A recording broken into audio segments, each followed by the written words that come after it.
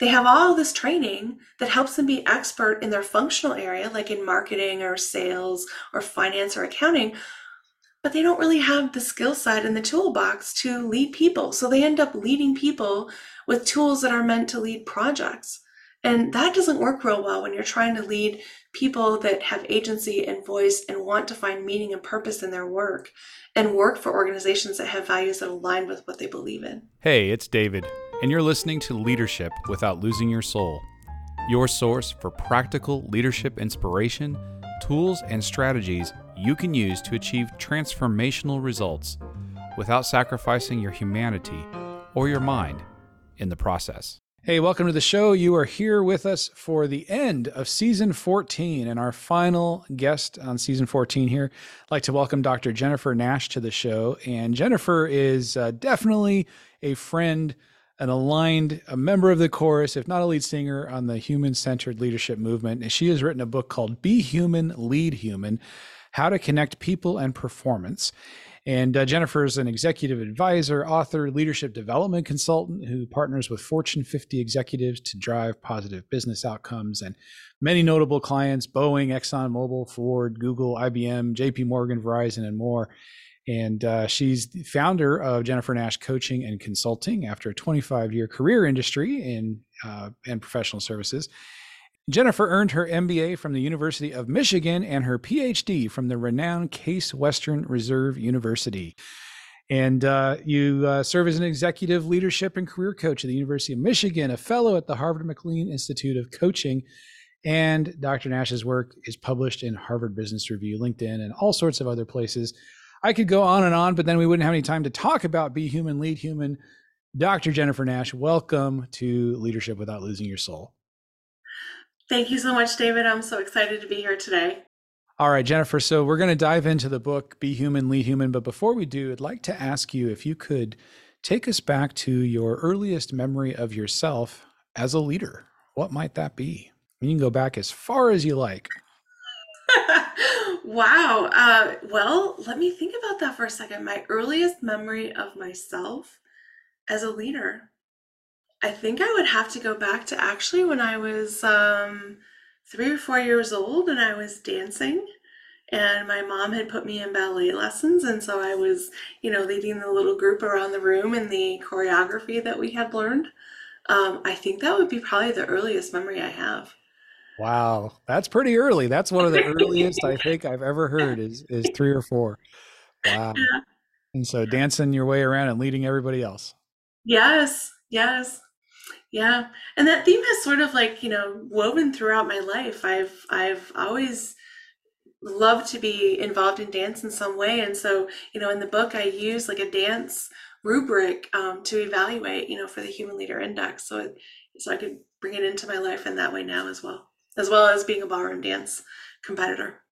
Oh, competitive ballroom. All right. What kind of dance is your favorite? It has nothing to do with leadership per se, but love to know. Well, that's actually interesting. So I like all the different styles of dance because each one of them has a different personality. So it brings out a different part of me. And everyone always asks me that question, which one is your favorite? But I really don't have a favorite. I do have a few that are harder for me to, learn and move and do the technique for. But in terms of like which one could I say is my favorite, I like them all for different reasons. Enjoy them all for difference. That's how I feel about the work we do. So, Yeah. there's the facilitation and the workshops, and there's keynote speaking, there's writing, authoring, coaching, and people will ask the same question: which one do you like Yeah.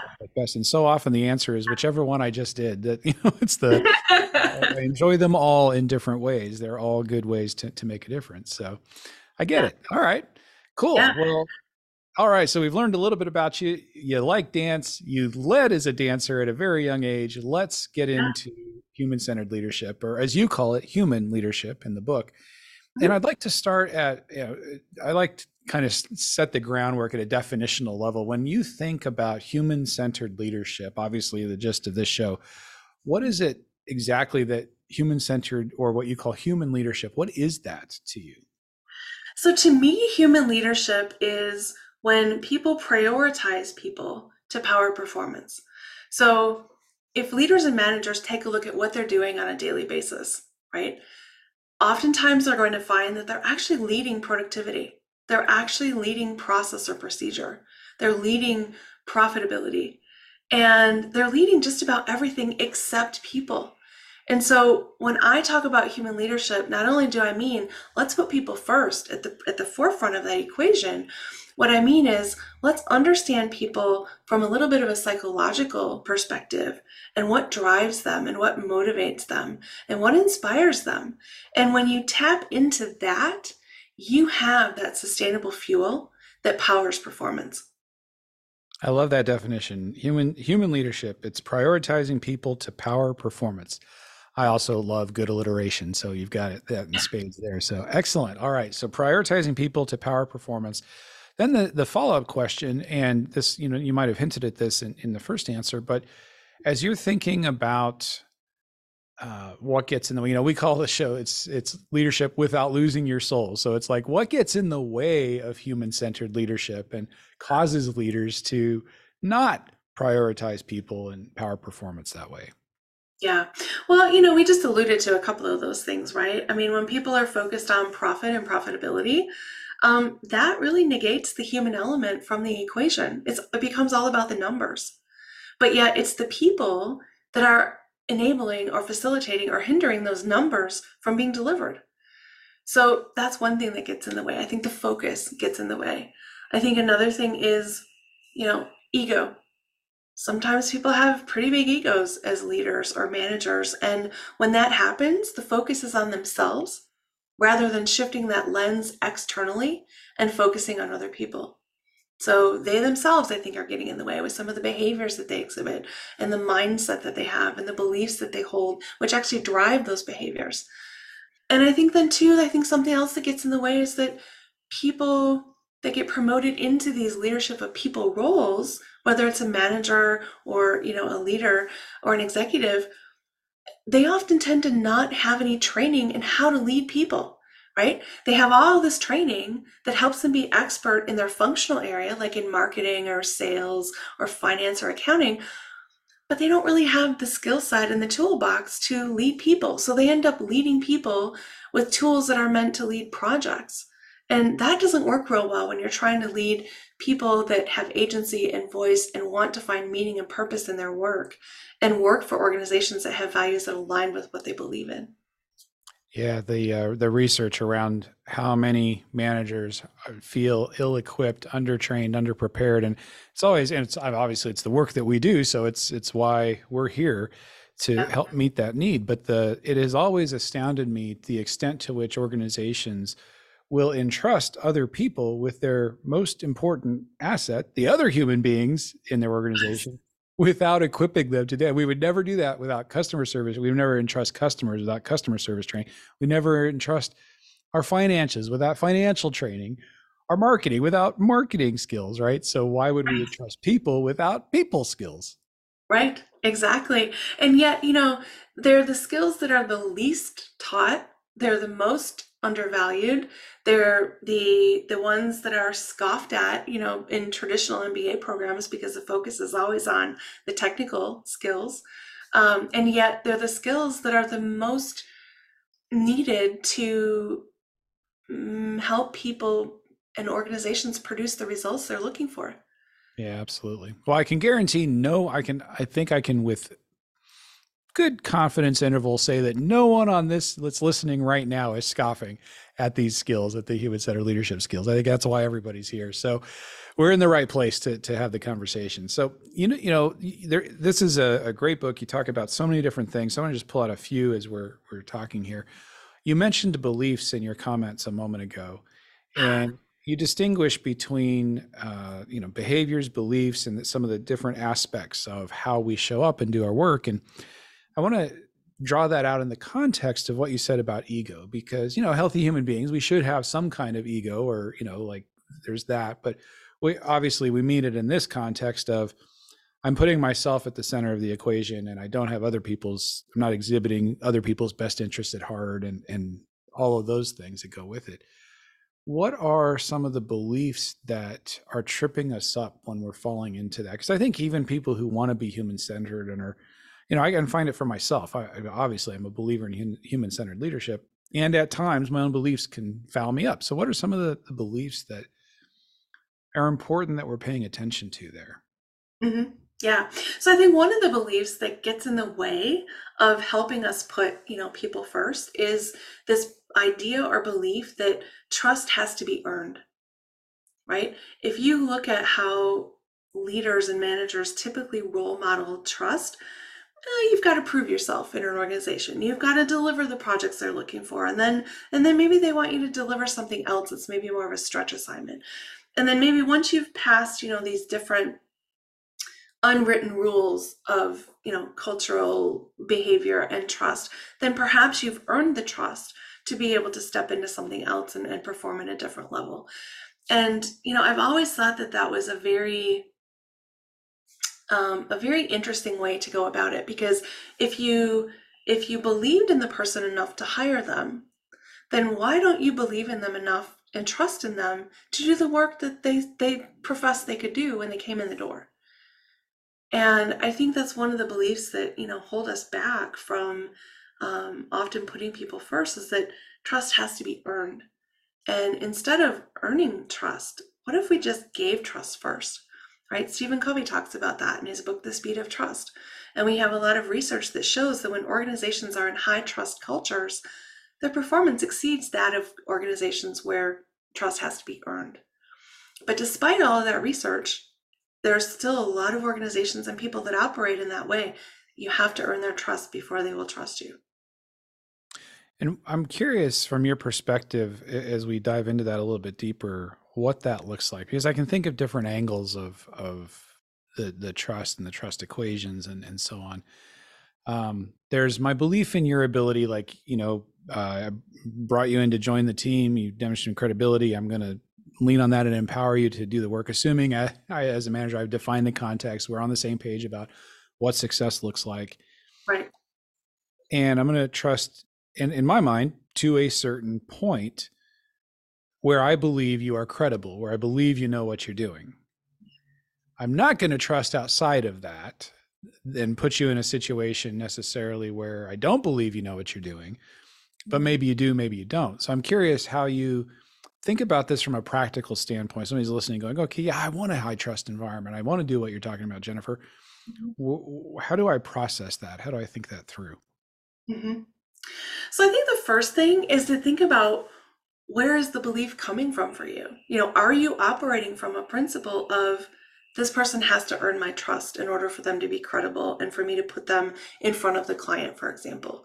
Or are you operating from, I just trust that they know what they're doing. I brought them in, I hired them, or someone hired them, right? They passed some kind of evaluation. So therefore they must be credible and they must be trustworthy.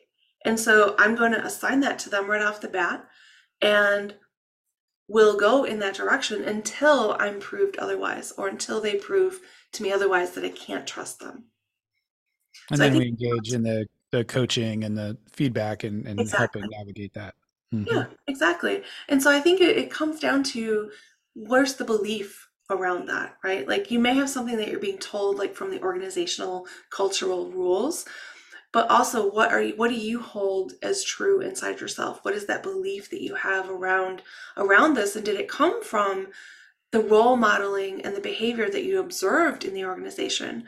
Or is this something that you're bringing with you from the past, for example, right? Like, where does that actually come from for you? So I think there's some value in thinking through for people, first of all, how do I interact? Like, when I meet someone for the first time, just in general, do I trust them or do I distrust them? And go from there. We're talking with Dr. Jennifer Nash. She's the author of Be Human, Lead Human: How to Connect People and Performance. And so, Jennifer, we've been talking about trust and the beliefs that we're approaching our teams with, and how we create that environment. One of the topics that you addressed in the book that I thought was really important was relationships. And the way that you talk about it. You talk about relationships in terms of honoring others' humanity through human connection. And it's one of those, again, it's like, okay, straightforward to an extent definition, but wow, the ramifications and how we implement and how we do that as leaders, I thought is pretty significant. So wanted to ask you to expand on that a little bit, and then maybe we can dive into some how-tos. Hmm. Yeah. So is the question around like how am I defining the relationships or Yeah, let's just start with the concept. So when you talk about honoring others' humanity through human connection, what does that look like? yeah. So for me, when I think about that statement, and the reason why I wrote it in that way is that so often in the workplace, we see each other as one dimensional.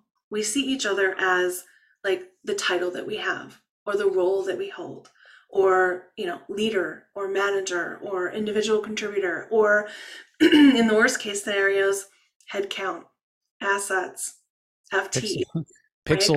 pixels on a Slack channel. Yes, exactly. And so my purpose in stating it that way was to really expose this idea that we are whole human beings. We may have a certain title or a role at work, but we're more than that, right? We're parents, we're children, we're, spouses, we have all these different identities and all of these different skills and talents that we bring with us into the workplace. It's not like we drop those off at the door and then we come in.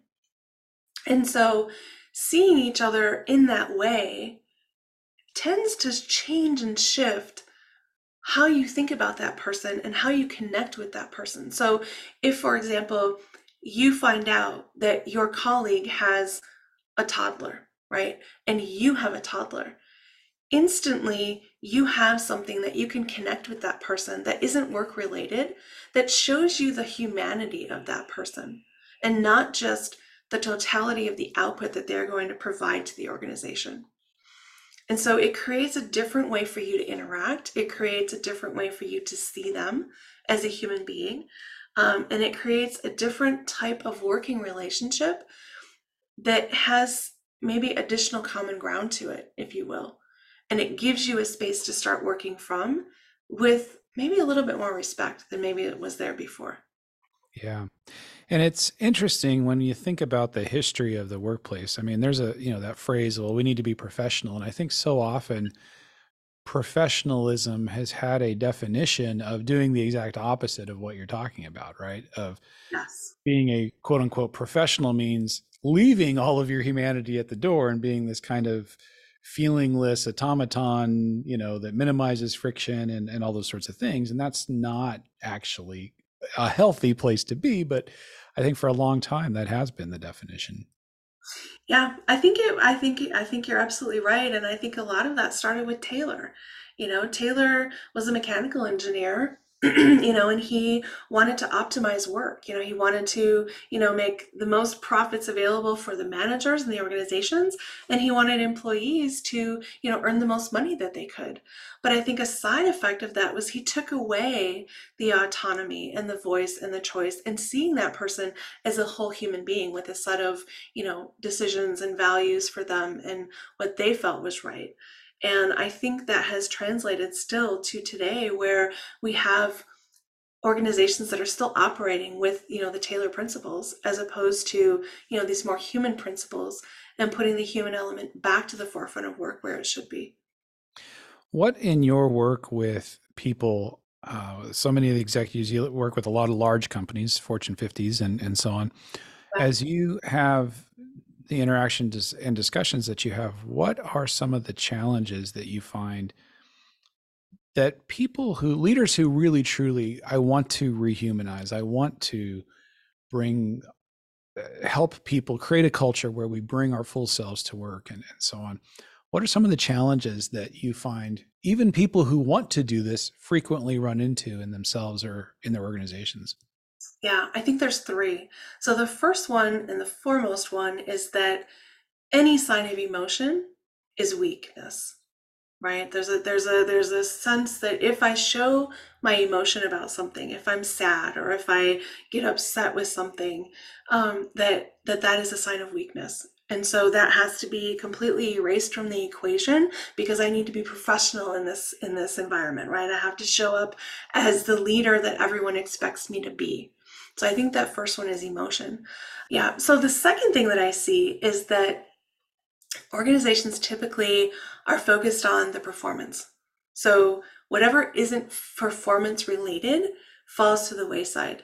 So even if a leader wants to prioritize people and wants to bring that human element to the forefront, the systems and the recognition and the performance evaluation is set up where everything is focused on the numbers, and that's the sole thing that drives. And we see that often in other areas too, right? In assessments, in the ACTs, in places where you're looking at technical and pieces of data and numerical driven results rather than the skills that are harder to quantify and measure, like the human and relational skills. So often they aren't valued in the same way. And even if someone is really good at those, what ultimately at the end of the day ends up getting measured and evaluated and rated are the more technical skills. So that's the second thing I see. So in other words, the performance culture doesn't always allow for that to shine and come to the forefront. The third item that I see that sort of gets in the way of people having this human-centered leadership focus is the culture itself. The role modeling of the leaders that came before them. And so, if status quo is something that the organization is very comfortable with, as anything that is outside of that status quo, the system recognizes as an outlier and it ejects it. And so if someone wants to operate in this way with these beliefs and behaviors and actions that don't necessarily fit into the existing culture, they tend to find themselves sometimes out of a job because it doesn't work well and it's not accepted. And it makes other people a little uncomfortable. So those are the three things that I see, the emotion, the performance, the evaluation, and, perhaps being a little bit of an outlier in a system that doesn't accept different. So for so many folks listening who might feel that they are in that situation of maybe I am an outlier, or maybe there's well-intentioned folks at every level, but you are dealing with systems and change and messiness, and there's a lot of work to do to fully even understand, I think, what a truly human-centered culture looks like. That also powers performance, as you said. Prioritizing people to power performance. I really like that way of thinking about it. So somebody's listening, they're like, wow, all right. Yeah, I feel like a bit of an outlier. I really want to do this. I'm really trying to be human-centered. And yes, I am being measured on those results. And my boss or my boss's boss doesn't necessarily think that way. I know I can get a little latitude, but where do you suggest people start on this journey, or how to take action in some positive ways towards that goal of really prioritizing people to power performance? Mm-hmm.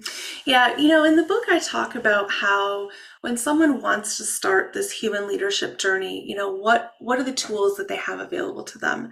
And so in the book, I define this 5-step framework that people can use to start on that journey of human leadership. And in contrast to what people normally think, where like leaders lead other people or managers lead other people, they actually need to start by leading themselves first. Because if they're not clear about where they want to go and how they want to get there, they're going to find that other people are going to have challenges following them and believing in them and having that trust, in them as leaders and managers of people. So I think the very first place to start is turning that lens inward and looking at yourself and thinking about what is my internal GPS? What is guiding me and what is helping me shape my decisions in the work that I do and in the workplace, in the organization that I choose to deliver that work?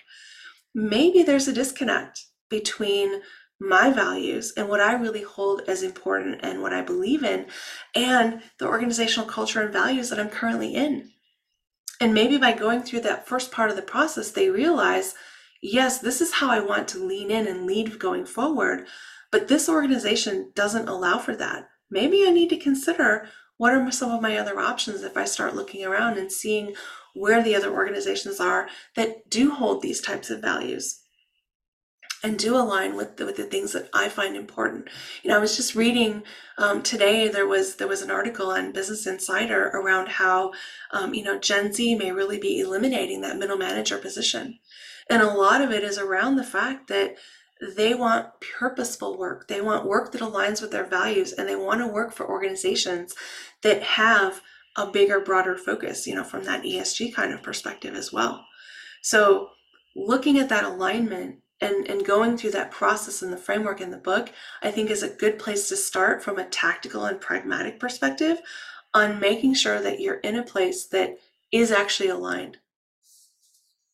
I'm curious when I hear those. I've seen the some of that research around the like, oh, our middle managers going Yeah. away, Yeah. and it's fascinating to think about it and some of the flat, hierarchical types of experiments and empowered experiments and things like that.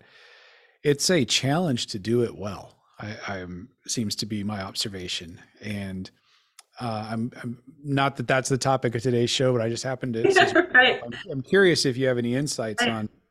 on more flat empowered type organizations. Are there one or two secrets that you have observed to doing that effectively that we might keep in mind as people are thinking about that?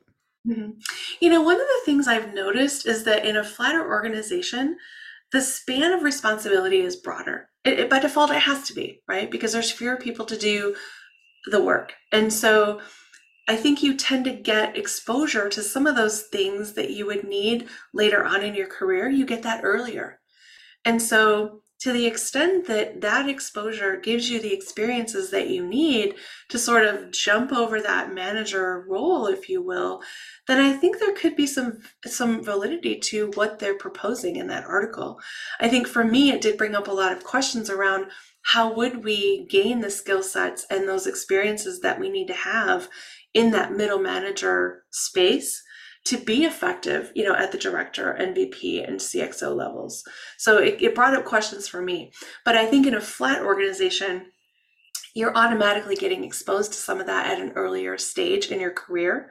So you're ready to move to that next level. And maybe you don't need the manager role in a flatter organization, honestly. It's a conversation for another day, and It one I'm sure is. constantly intrigued by.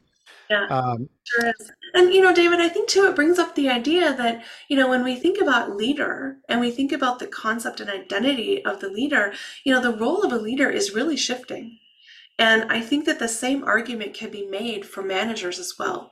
I think the role of a manager has evolved and it has shifted, just like leaders have, to be more coaches and facilitators rather than commanders and controllers and telling people what to do. I think that is where work is going. I think that is where the role of leaders is evolving. And that I do talk about that in the book. yeah, you do, and it brought up for me a question that I have. We had as a guest earlier this season, Jermaine Hunter, who's the chief diversity officer over at GE Aerospace, and he phrased asking people about challenges and that you see leaders and managers going through in the evolving workplace, and he phrased it in a very powerful way that has stuck with me. He said, on the one hand, so there's these two different sets of needs and expectations that are happening in the evolving workplace. He said, one, you've got the workforce, and you were mentioning Gen Z and so forth, but you got the workforce that is desiring more connection, as you were saying, all right, the humanity, the honoring others' humanity through human connection, the purpose, the empathy, the human emotional connection with their manager, with their leader, with their team, and all of that. So, in all of the other ways that you had just phrased it as well. And then, as well, particularly in larger organizations, you've got an ever increasingly complexity to organizations with distributed time zones, distributed geographies, multiple stakeholders. So as you said, it's not command and control anymore. The flip side of that is now I'm responsible for achieving results, but I don't have the quote unquote power or authority to do that. And now I'm having to influence all these stakeholders and feeling that sense of complexity, and then magnify that across matrix organizations, time zones, so on. And the needs of the workforce with that reality, and you get some like with the recent Gallup research that's showing that manager disengagement is at the highest level in the history of their research. Yes. Even higher So during the pandemic. right? Yeah, Exactly. And yeah. I think because of all of these kinds of issues that are emerging. And so then, when you're looking at all of that, so anyone listening, if you're feeling that stress, like, I think it's real. You're not alone, and it's a real thing and a real frustration. And so I'm in all of my conversations, whether I'm the guest on a podcast or interviewing a guest like yourself, I'm curious about your perspective on that, and um, that evolving situation, that evolving reality for leaders and managers, and the ways that the role is changing. There's opportunities in it too, but the way that that is changing, and some of the frustrations or turmoil, confusion, I don't know what the right word is, that people are experiencing. If you have any insights on how people who are experiencing some of those things can start to work through it, perhaps with your framework. Mhm. Yeah. So, you're right. The world has changed since COVID, and workplaces, they're not going back to what they were, right? We sort of opened Pandora's box during COVID by having everyone work remotely and showing organizations that, hey, we can get results and actually we can perform at a higher level working remotely most often than we can when we were in the office. Um, so I think the shifting role of the leader and the manager, the world, continuing the pace of change, continuing to accelerate, and technology continuing to evolve. And, people are still tired, right? They've got a lot on their plates, and burnout is, at some of the rates of all-time high of burnout, and stress and anxiety and depression and, mental health and well-being. Those are all very much at the forefront of my concern today about what's happening for leaders and managers. And so I think, with the framework that I have in my book, I think a couple things come to mind for me as how we can start to address and mitigate some of those massive challenges that leaders and managers are having today. I think first and foremost, being clear about what it is that you want from your work. And if you are in an organization that aligns with that, then that will help alleviate some of that burnout and stress. It'll help the well-being, it'll help the mental health. If you're in a space that you're not aligned, that will exacerbate it. And so again, going back to that framework and looking to see, like, where is my internal GPS? Is it aligned with this organization? And if it isn't, maybe I need to start looking for something where it's a better fit for me. We have Gen Z and millennials particularly that are talking about how important it is to them that their work has meaning and purpose. And when people don't feel that their work has meaning and purpose, engagement plummets and attrition skyrockets. And so I think there's also an opportunity here for organizations to rethink their whole onboarding process, their whole hiring practice. How are they deciding who comes in, and how are they shaping those roles for employees? Like, so often organizations will fit the role to the person instead of fitting the person to the role.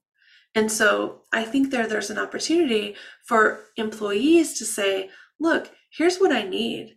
This is what I'm looking for. These are the things that I need so that I know I will have purpose and meaning in my work and feel fulfilled. And if this organization can't offer me that with this role that's in front of me, then it's not a best fit for either one of us, and I need to move on and look at something else.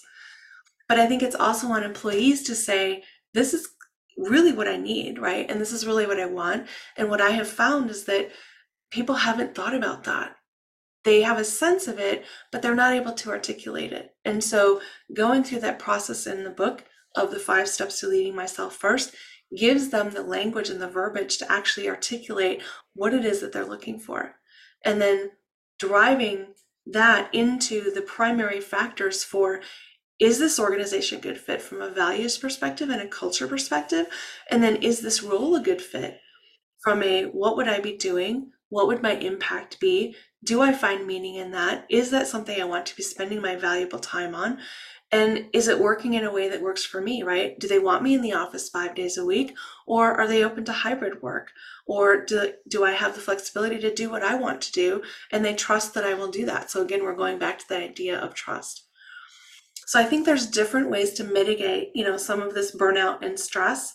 And I think a lot of it starts with employees having agency over what they want and articulating what they want, and organizations rethinking how they are going through that onboarding and hiring process and how they are approaching what is the value proposition for them with the employees. Okay. Our guest today has been Dr. Jennifer Nash, the author of Be Human, Lead Human: How to Connect People and Performance. And Jennifer, want to ask you one more question, but before we do, want to tell if you can tell us where can we connect with you, learn more about your work. There's a great index and assessment within the book. I don't know if you have a digital version or some other resources for us. Where should we go? Yeah, so if people would like to learn more, they can go to my website at drjennifernash.com. That's drjennifernash.com. And on the website, there's a whole bunch of resources that are free and complimentary. I have an online version of the Human Leader Index, which there's the paper version in the book, but they can take the version online, which is also found at my website. And there's a complimentary report that they will receive if they decide to take the index. All right, thank you for that. So lots of opportunities there, and the index is fantastic. So I recommend you take advantage of that.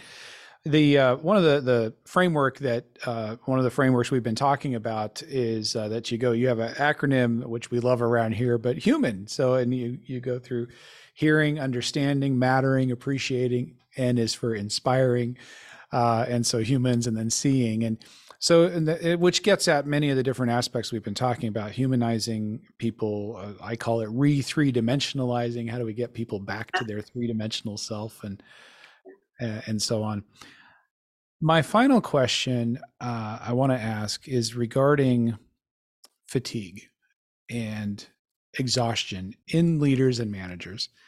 We mentioned it earlier in terms of the workforce, and as we're thinking about being a human-centered leader, one of the challenges that I'm seeing with our clients, not everyone, but in many cases, is, and you read about it in the news, right? But it's compassion fatigue. It's, I don't have the resources internally to bear the emotional burden of all of the stuff and people and all the things. And I think not that anyone's longing to go back to that old archaic definition of professionalism where we left our humanity at the door, but also not knowing how to engage and deal with all of that swirl of things in an effective way all the time. So I'm curious, as we do this work, if you have any last thoughts on how to help our leaders, managers who are listening today and feeling a little bit of that, to find that renewed energy and maybe avoid some of the traps of compassion fatigue and so forth as they are leading, prioritizing people to produce results. Yes. So I think that's a great question. And there's three things that I would be offering to people to think about. So the first is actually a tool that I use, as a coach when I'm working with people. And so, I envision, if people can just envision that are listening, this idea of, holding your arms out in front of you, right? And making a circle with your arms. And thinking about that circle, that space inside there as like this is a basket, right? And it's the basket that you're going to hold open and hold that space for when someone is coming to you and talking about something that, that you're having compassion for, right? So you're holding the space for them. You're holding that ability for them to put what they need to put into that basket that you're holding. And when they're done talking about it and you've worked through it and you've shared that moment with them, for you as the leader or the manager, you can't carry all those baskets, right? As you were saying, like it gets tiring, it's heavy. So as a coach, what I have learned to do is you take that basket and in the moment you're holding it open. But when you have finished the session or you finished speaking with the person and you're moving on, you take that basket and you put a lid on it and you set that down so that you don't have to hold it and you don't have to carry it. That is the first thing I think that would maybe be helpful. So you're open to accepting it, you're holding that space for them, but then when the conversation is over, you're able to close the lid on the basket and you set it down. So metaphorically and figuratively, that could be a way that they may be thinking about, okay, this is how I can manage this. And then this is how I can let it go so that I can move on, and move forward in what I need to do. That's Yeah. the first thing.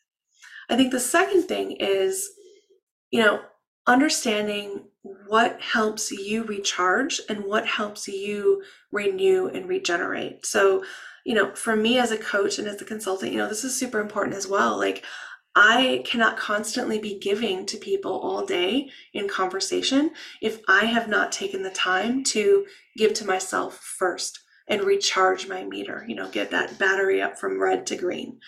And so understanding what are those things that help you get that battery from red to green. For me, it's spending time in nature. It's spending time by the water. It's spending time, reading a fiction book, because I love to read fiction books. It could be, dancing, right? I love to dance. And so that's a great way for me to be present and recharge that battery. And so understanding what it is that helps you regain that energy so that you can show up at your desk for other people is one way to also combat that compassion fatigue. Excellent. So I love the basket metaphor. So hold the basket, engage in the conversation, and then put the lid and set it to the side. It's there when we need to pick it back up, but it's not something we have to carry around, and then filling your tank. All right. A couple final practical ways that you can help be the leader you'd want your boss to be as you prioritize people to power performance. Again, our guest today has been Jennifer Nash, Dr. Jennifer Nash. The book is Be Human, Lead Human, How to Connect People and Performance. Jennifer, thanks so much for being a guest with us today. It's my honor, David. Thank you so much for having me. All right, listeners, we are going to take a couple weeks off at the end of the year here if you're listening in real time. So we'll take a couple weeks over the holiday, and we will see you again in 2024. I almost said 2025. I almost skipped a whole year there. So no, we'll do 2024 first. We'll see you then. This podcast is a part of the C-Suite Radio Network. For more top business podcasts, visit c-suiteradio.com.